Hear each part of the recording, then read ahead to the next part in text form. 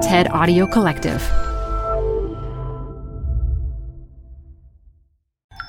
This TED Talk features labor entrepreneur Jess Kutch, recorded live at TED 2019.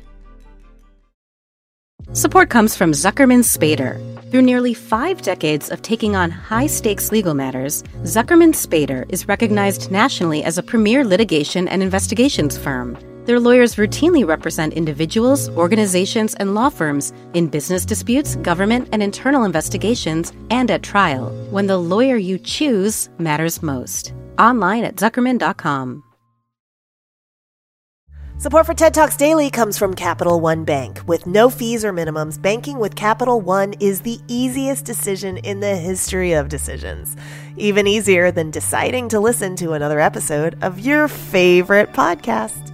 And with no overdraft fees, is it even a decision? That's banking reimagined. What's in your wallet? Terms apply. See CapitalOne.com/bank. Capital One N.A. member FDIC.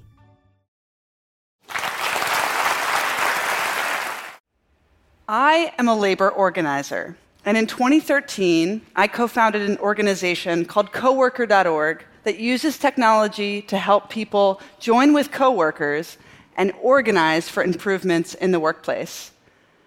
Now, there are 2 kinds of reactions to what I do. Actually, no, there are 3. The first is complete confusion about what organizing is. When my doctor asked what I do and I told him, he thought I meant organizing like Marie Kondo style. He was like, "Oh, that's so great. I could use some of that around here. I would love to clean up our patient files." And I had explained to him that no, it's not that kind of organizing. It's more like if you showed up to work tomorrow and all the nurses in the office had gotten together to ask for an across-the-board raise. "Oh," he replied, and he got really quiet. Yeah, and that's the second kind of reaction, the uncomfortable kind. People usually withdraw from the conversation and find someone else to talk to. Well, finally, there's the third reaction, the excited one. The, "Oh my God, yes, we need this." And someone always proceeds to tell me a story.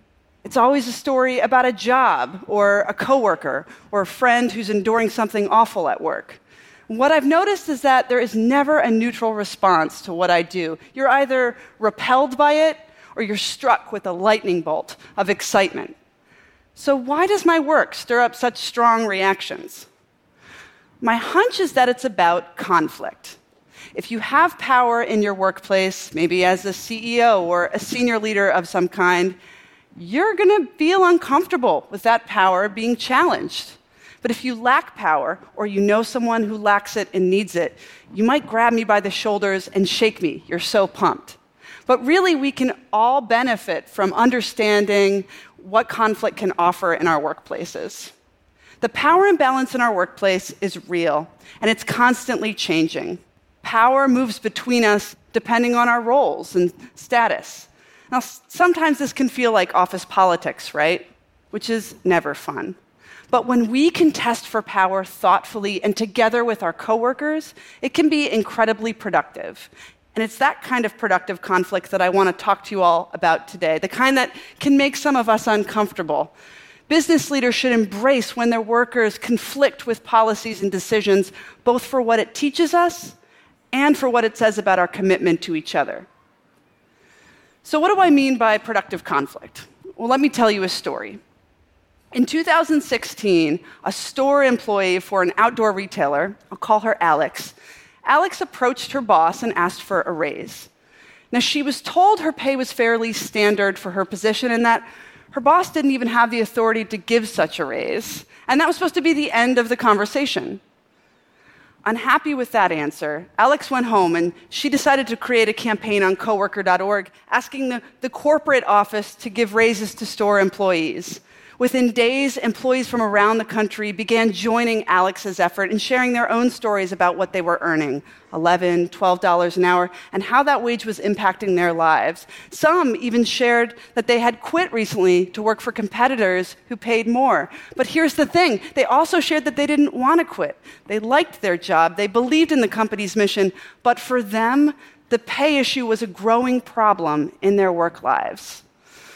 Well, after weeks of this groundswell of employee activism, the company decided to raise wages by 5 to 15% in cities across the country.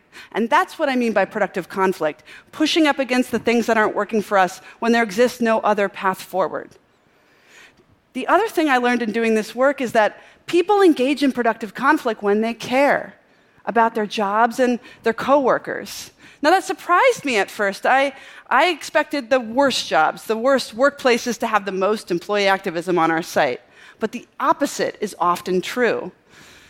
When we come together, we can accomplish great things. And at one company, there are more than 50 campaigns by employees there on issues ranging from dress code changes to legitimate safety concerns. And get this, that same company has the lowest voluntary turnover rate of any major chain in its sector. And it also has one of the higher productivity rates as well. Business leaders, you shouldn't fear conflict, and you shouldn't try to tamp down on it the minute it bubbles up in your workforce. While it can introduce uncertainties that can be difficult to manage, those uncertainties are trying to tell you something about an underlying problem that needs your attention. And I think this is especially important right now, as technology transforms nearly everyone's job, and as the structures that contain our work are changing at a pace not seen since the Industrial Revolution.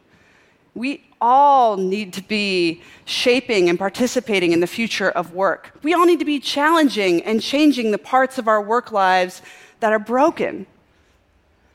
So I hope, the next time a coworker invites you maybe to join a sign-on letter to your boss, or a group of employees asks for a meeting to discuss their concerns about the new healthcare plan, I hope you'll consider it an opportunity to build a better workplace, a stronger business, and an economy that works for all of us. Thank you.